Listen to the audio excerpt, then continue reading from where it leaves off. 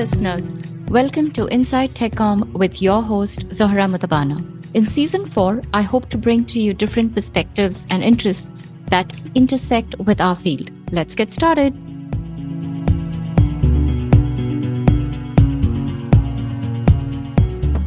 Hello, friends. Welcome to another episode of Inside TechComm with Zohra Mutabana. Today, I'm having my best friend, Sean Kern, on the show, and I pick his brains all the time. He and I work together, and he is a nerd, if I'm using it in the right context. He is super nerdy, and he and I were talking about ChatGPT. What else, right? And he started sharing all these cool things with me, and I'm like, dude, you have to get on my show. And I'm honored to have my dear friend, Sean Kern, with me here today. Hey, Sean, how are you doing? I'm doing good, Zora, and thank you so much for that introduction. I do really take the term nerd as a badge of endearment and something that I strive to earn and wear proudly. So thank you for that. Thank you. I'm so honored to have you. So, Sean, tell us a little about yourself. I have a bachelor's and master's of science in technical communication, with most of my focus being on software documentation, UX, and slideshow design. I am a bit of a computer nerd and a word nerd, so I find it to be a fun intersection. And in doing so, a lot of times I'm looking for new tools and new ways to reduce my own workload and make my work more accurate, more targeted.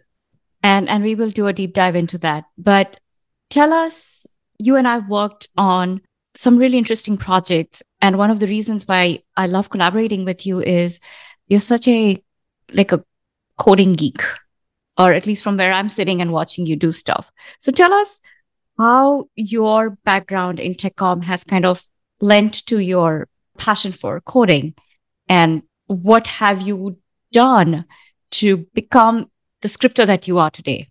Yeah, well, I don't know if I have earned the scripting or coding geek title quite yet, but I am certainly an amateur coder, particularly with regards to finding things that make my life as a technical communicator easier. And it's funny because my first real life tech comm gig was about 15 years ago at a research institute. They had built an internal toolkit of something like 1,000 scripts in various languages, and the only documentation they had was the command line help statements. My job was move all of that content from the command line help statements into a Confluence wiki, and then take that same content and create a user guide in Microsoft Word. And I think I had 3 months for this project, maybe 4. Anyways, it was an absolutely insurmountable task to do manually, especially within that time frame. So I asked Of the course. developers, like, how do I even begin here? And they're like, you're going to have to use regular expressions, and you're going to have to use Python, and you have to use some Bash. And I'm like, I think you hired the wrong person. It's like, but I'm going to try and figure this out just the same. And I did it. It was, week after week of figuring out how to use Python and Bash and macros in Microsoft Word, and a lot of these more technical elements that are available to tech writers, but maybe not taught in a traditional curriculum. They're not usually not listed on any sort of application to a tech writing position. But what stuck with me the most is once you know that this technology is out there, that you have these tools to help you that can vastly simplify both removing bottlenecks from your job functions and automating the more mundane parts of your work, you can reapply those. And to this day, I still use a lot of the same tricks I learned from that 3-month, 4-month gig. And I use that in the same projects as at Blackbaud as I did with previous companies, and it's been working great. I mean, definitely, as I've shadowed you, I've seen how you kind of have applied some of the tricks that you've learned before to your new role. The reason I asked this question, Sean, is one, I personally believe that as we grow in our careers, we have to pivot, right? Constantly to keep our skills, to stay current and to stay relevant. But the coding thing can sometimes be intimidating for many technical writers. Oh, yeah. And, right?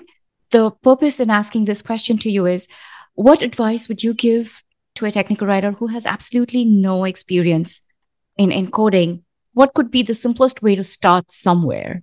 I would say just learning regular expressions and learning how to open a file in Python and find a chunk of text, a string that's maybe like our most recent collaborative project, the alt text script, where you and I set up a script that basically looks through all the HTML files and says, okay, find all instances of an image tag and give me a list of the ones that do not have, an alt equals quotation marks. And so it involves a little bit of knowing regular expressions, involves a little bit of knowing how to open a file and put over into a new file. From there, you start to realize, oh, okay, this is just a matter of cracking open a file, finding a type of string, maybe changing that string, and then moving any content that you want into basically an output file or files. So that's a simple enough example that is not insurmountable, that is not intimidating. And of course, I guess Google is your best friend, right? No, I think at this point, ChatGPT. Thank you. Yes. Right? I would have said, and I'm not pandering to the subject of the show because, I spend a ton of time on Stack Overflow just trying to find snippets of code. And it's like, okay, does this work? I think as writers, we have Google for a very long time. I think software engineers and developers have had Stack Overflow. That's been like one of their go-to resources. And so something like that, just the basic of saying, okay, well, find every instance of passive voice and put that line of code in the file into a text document. Oh, that that's can cool. be helpful. That could be helpful and simple for just exploring how to write things in Python, how to open files. But you can get far enough into that to where we can do things like say, okay, I want you to convert all of our all of our Madcap Flare documentation into Markdown, or all of our, Adobe FrameMaker data documentation into lightweight data. So once you're able to crack open files and manipulate content and put them out in whatever file you want, your ability to migrate legacy content formats into a new style or clean up legacy content becomes something where, again, if you had 3 months to do it manually, there's no way you're going to pull that off. Yeah. But if you have the right script for it, you can do that with hypothetically any amount of content in a couple minutes. Excellent examples. I would agree that they're simple enough, but they can really pay off, starting small and experimenting. So, Sean, I've been experimenting with Python. I haven't told you that. But since I started shadowing you, I've been writing small scripts and I've been doing exactly the examples you mentioned to find patterns. I just introduced dumb patterns into a file and I tried to read that to see if it picked it up. And it did.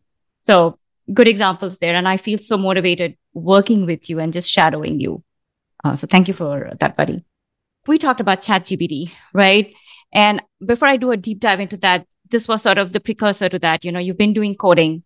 What do you think about ChatGPT from your perspective? Is it going to replace us? No, absolutely not. The first thing I asked of it was, I don't remember if it was trying to find a movie for my daughter. She was like, I want to see a superhero movie and I want it to be scary and the superhero has to be a girl. And I was like, okay, I could Google that and sort through all of the results and try and figure it out. And ChatGPT gave me a really simple, just here's a list of 6 movies that would be appropriate for your 6-year-old. Here's the descriptions. Here's why we think it would be appropriate.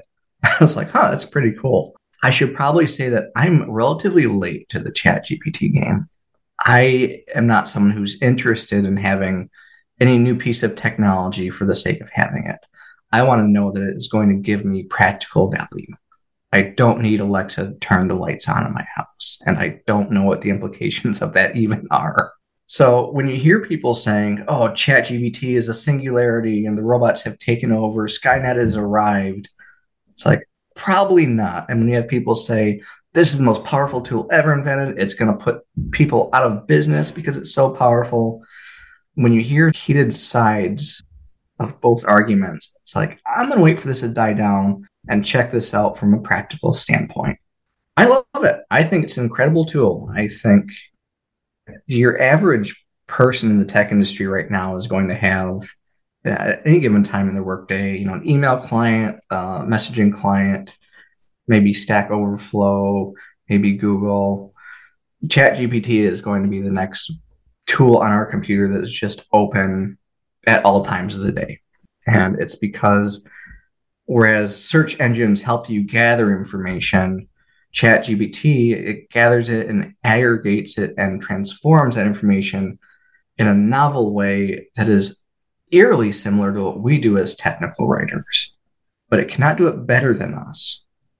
And I guess once we get in some of the case studies I've looked at, I could start with those next because, you know, Yes. my first experience looking at this is like, oh, this is pretty smart. And the second question I typed in chat GPT was, as tech writers, many of our projects start with research, whether that is us having to research original content ourselves or get content from subject matter experts. Now, Right. if we get writer's block or we're not able to access such a subject matter expert, you can't start your project. Yep.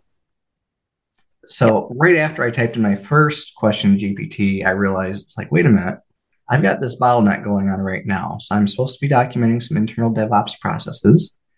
The colleague that we're supposed to interview for the information is absolutely the best in the company at this sort of thing. He knows his stuff up and down. But because he's so smart and so in demand, his calendar was literally booked 2 weeks out. The normal workflow for tech writers here be either A, I start looking through the existing documentation on this particular DevOps workflow, or I wait until we can get this DevOps person in the room. Right. And it was going to take 2 weeks. And I was like, well, I've got this little chat thing open right here. So I type in, it's like, how do you build this? And, this infrastructure. I can't go into specifics here. It is a third-party DevOps system. And it spit out 300 words. I typed in 2 follow-up questions. Each one was another 100-word response. Took 20 minutes to parse that down to about 150 words. Cool. And then sent that to the subject matter expert and said, hey, I know you're super slammed right now. So rather than you trying to come up with something to send to me yourself, maybe just when you get the chance, go through this, review it for accuracy. And we can use that as a starting point when we do have the chance to meet. And it worked out pretty well. And then I realized, wait a minute, I just shaved 2 weeks off of what would have been the turnaround time for me to just get started on this. That's pretty neat. Now, in this case, there was information out there already available about this third-party tool. Yes. Right? So, and ChatGPT had access to that data. But absolutely. The fact that you were able to use it to your advantage is an example of how you can partner with this quote unquote tool. Well, I was also able to take the edited version of the documentation that I worked on and combine that with some existing internal documentation specific to our company that I had found. Because you don't want to go around documenting someone else's software. You want to document how to use their software within your institution. Exactly. So I was able to find internal documentation and incorporate that as well. So this is where human ingenuity, I think from my takeaway from this example is, at the end of the day, nothing can replace human ingenuity. Yeah, there was a lot of text to clean up because, as you had pointed out, this was an existing product from another company that it was getting the documentation from. So depending on how well that company documents their product, that's, I think, going to inform how well ChatGPT documents it for you. I think that's a very important point.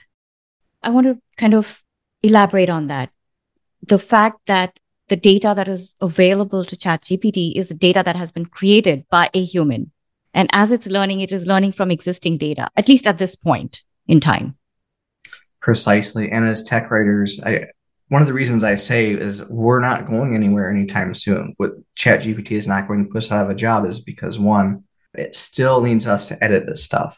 And two, as tech writers, we're oftentimes documenting brand new technology and exactly. It doesn't exist anywhere else. It doesn't exist anywhere else. So both the components of our jobs where we create new content and parts of our jobs where we refine old content, we are still quite relevant. Thank you. I really like that take. And I do see it that way as well. I had somebody comment on my post on LinkedIn. It was like a doomsday sort of a scenario for them. And I think there is a lot of excitement, but there's also a lot of panic from what I can sense. And I don't know if this person who responded to my post on LinkedIn was a technical writer or not, but they're like, oh my God, this is just going to replace us and it's going to be the bane of our existence. And I'm thinking, are we creating unnecessary anxiety with that approach and that mindset? I think it's absolutely okay to be cautious about this sort of thing. One of the earlier things that I read or listened to, I'll have to get you her name. I forget the name. She did a really cool little YouTube video, things that tech writers can use ChatGPT for. She compared it to what happens with translation devices, where all of a sudden you had the field of translation. We hadn't cracked the code yet. You still needed a person to do good translation from one language to another.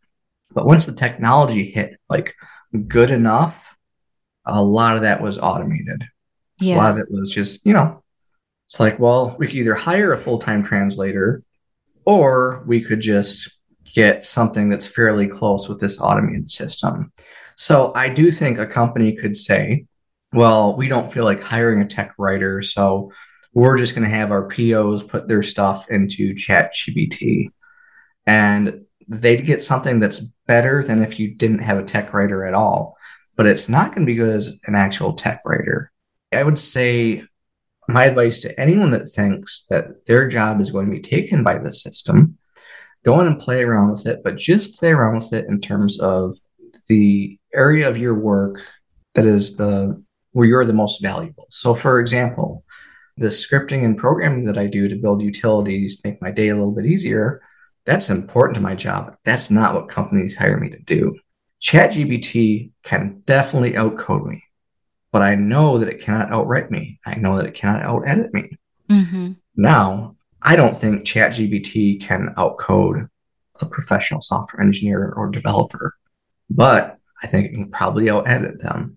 Does that make sense? Yes. So it's going to prop up the areas where we're not experts. And it means that whatever domain of expertise that we're in, we're going to really have to double down on it.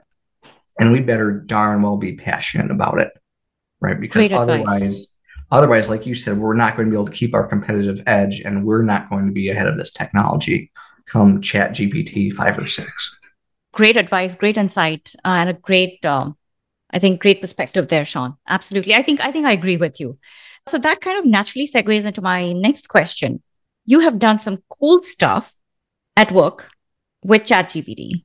If you can share those examples, can you share some interesting examples? Because I thought as you and I were talking about it the other day, I thought, hey, you know what? Technical writers out there who are not thinking of how to leverage ChatGPT as a tool can start thinking about those.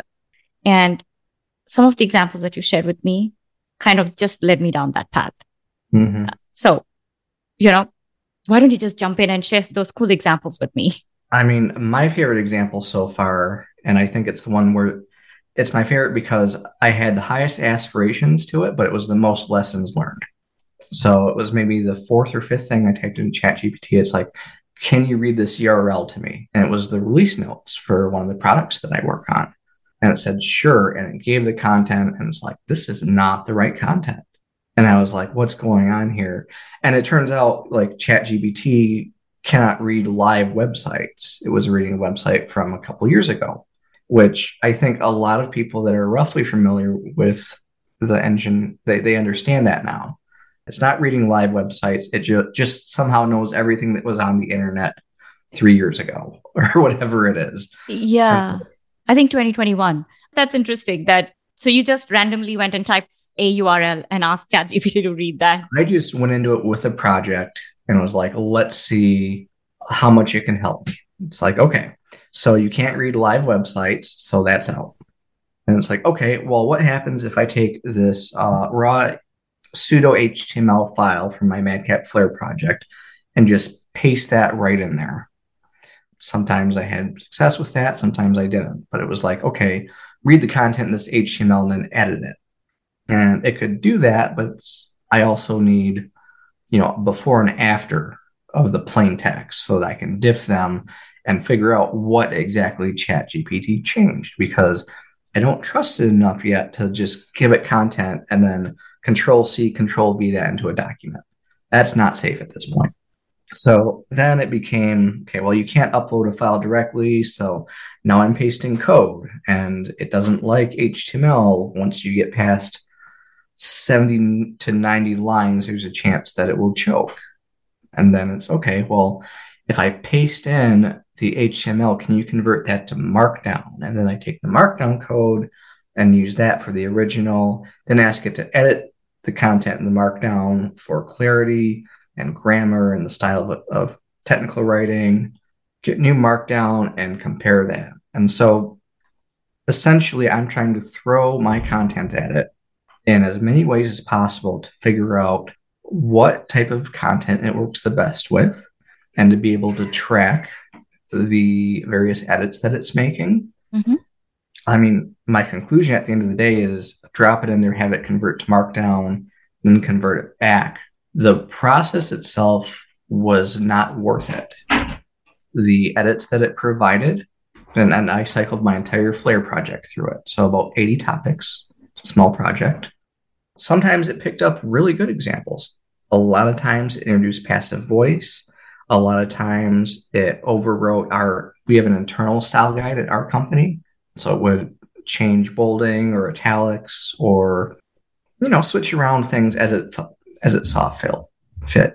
And then one time it just took the Markdown and tried to make it into a Python script. Just randomly. Really random. And there was no discussion of Python in any of our discussions. Oh, okay. So it just a complete glitch in the matrix. In very few occasions did it introduce anything that was completely wrong. I would say that it offered very diminishing returns on editing content that I worked on recently. However, working on a product that we had acquired from another company, there was some very old content that it saw and just marked right up. And this was good because it was like on the landing page or some of the most frequently visited pages of our product, where everyone has been staring at the product description and the content on that page for so long that no one's thought to edit it in many years. People just kind of glaze over it.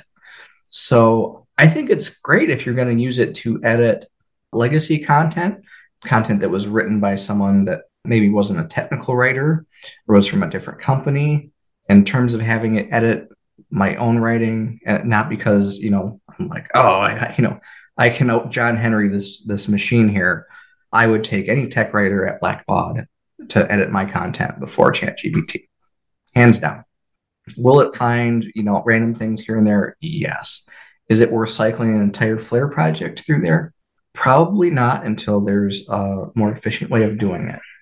And I don't know if I have found what I would consider an efficient way yet. Getting closer. Okay. So what kind of prompts did you provide, Sean? You went through a pretty big process to get to discover whatever one, and all that you've shared so far. But just as an example, can you, based on what you've shared with us, what kind of prompts did you give with your content to benefit from ChatGPT's feedback or edits? Your question is perfect because it addresses the area that I got burned the most in this Flare project. And that is, if you know how to use ChatGPT, you can get content in a code editor that has syntax highlighting, and you can get it in tabular format. You have to specify it. But I would say, for example, okay, convert the following HTML to Markdown, ignoring any madcap elements, because madcap Flare adds additional proprietary elements to help their software process HTML better. When I didn't tell it to ignore the madcap elements, it says, this is not HTML, this is XML, and I cannot read it, which is true. Right. Which is true. But I was able to get it to read madcap Flare content, and it did somewhat fine with that. And it was like, convert this to Markdown, and it would just give the content. And it's like, this isn't Markdown. And that's literally what I typed. I go, this isn't Markdown. And it says, oh, yes, here, let me display this for you in a code editor with the raw Markdown. It's like perfect. And then the next time I'm dropping in HTML to it, I go, okay, convert the following HTML to Markdown, ignoring any madcap elements, display the full Markdown syntax in your code widget. Wouldn't do it.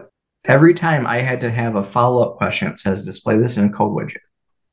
So This is not something where you can put in a single line and have it do everything that you want it to. It has to be iterative. You have to do follow-up questions. Now, when I tried the same thing in ChatGPT 4, it did everything right away perfectly. Oh, it did. Yes, it takes a lot longer, and both ChatGPT 3.5, which is currently the most recent version, and ChatGPT 4, if you're dropping in an HTML file that's, depending on the complexity, 100 lines or so, it's going to choke on it. And by choke, I mean it might get to line 70 the one time, it might get to line 80 the next time, it might get to line 60 the next time. So there is a lot of treating this as an iterative process Mm-hmm. that has to happen. Okay. So if somebody is, a lone rider and is trying to figure out, hey, how do I put ChatGPT to my advantage? Is there anything that you can recommend them from this exercise that, hey, maybe there are XYZ things that ChatGPT could help you with? Absolutely. I mean, just as a research assistant for getting the crappy first draft out of the way. Okay. I think most tech writers, well, I might be wrong here.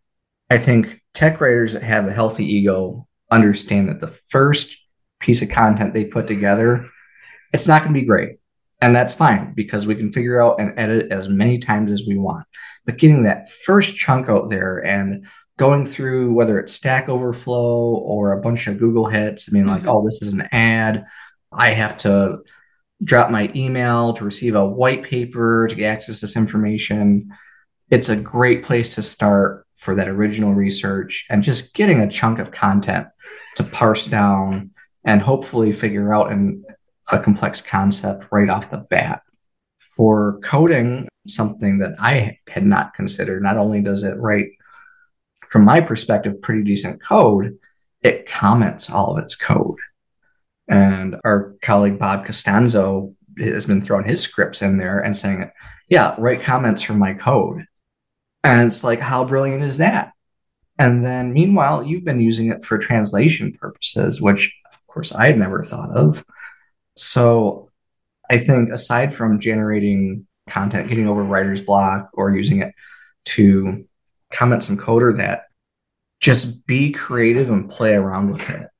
If you're willing to say, I want to see how this tool works for my project, I think there's a lot to be learned no matter what you're working on. And I really look forward to hearing from other tech writers in terms of what they're using this for. Yeah, I think this is a great period for us to really get experimental with it, right? And have fun, really, more than anything at this point, and not feel intimidated that this is going to replace us. Mm-hmm. That's for another day. I'm going to leave that worry for another day and have fun with it while it's accessible to us right now. Yeah. Right? Because I think very soon it's going to become a paid subscription thing, and we may not have access to it for us to experiment. So I think it's great that writers such as you are experimenting with it and discovering some new ways, model ways.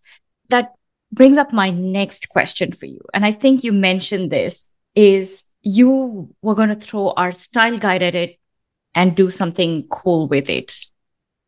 Well, I don't know if that's within my scope of abilities. I would really like to. One of the things that I have enjoyed the most is, if you can't find what you're looking for on Google, you can't just say, Google, help me figure you out.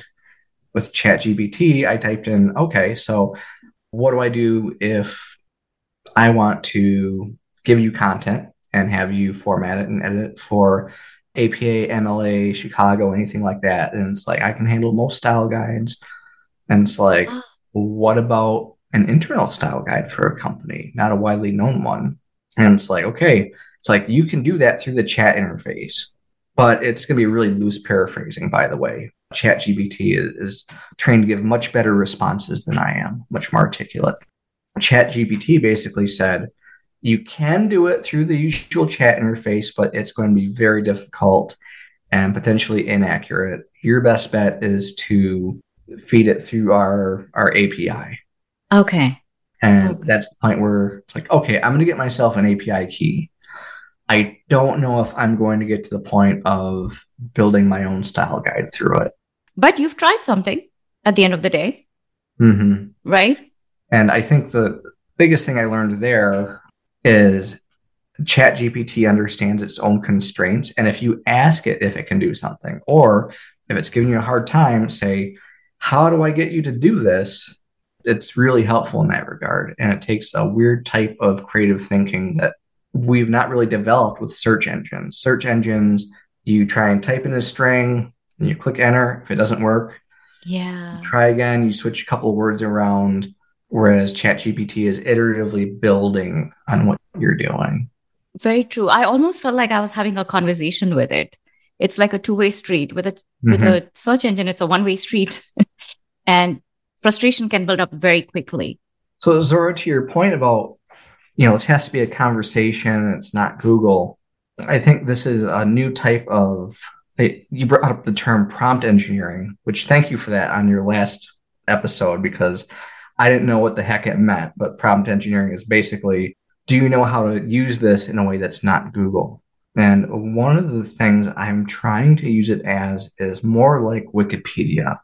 You know how you go on those Wikipedia, like you just click, click, click, click, click, click, and eventually you wind up somewhere completely different. Yep. It wasn't necessarily what you set out to do, but you sure learned a whole lot getting there. Mm-hmm. That's how I'm starting to look at it. And that's happened with some of the tech com stuff that I've discussed, where it's like, oh, how do you work with Markdown? Can I do this with your API? How much does your API cost? Well, what is a token? So having those conversations where you're drilling down more and more, I think is a better way to interact than, the Google one-off. Can I get what I need at the top of the search engine? And I think by treating it that way, you're less likely to take whatever ChatGPT spits out and just roll with it. And so last week was my wife's birthday. We're in the middle of selling a house. We're super busy. We've got house showings. We're both still working. I was like, what do you want for your birthday dinner? She's like, anything involving smoked salmon. And it's like, okay, well, that's one of my favorite ingredients. And she's like, not the pate. It's like, all right, well, there goes my ace in the hole there.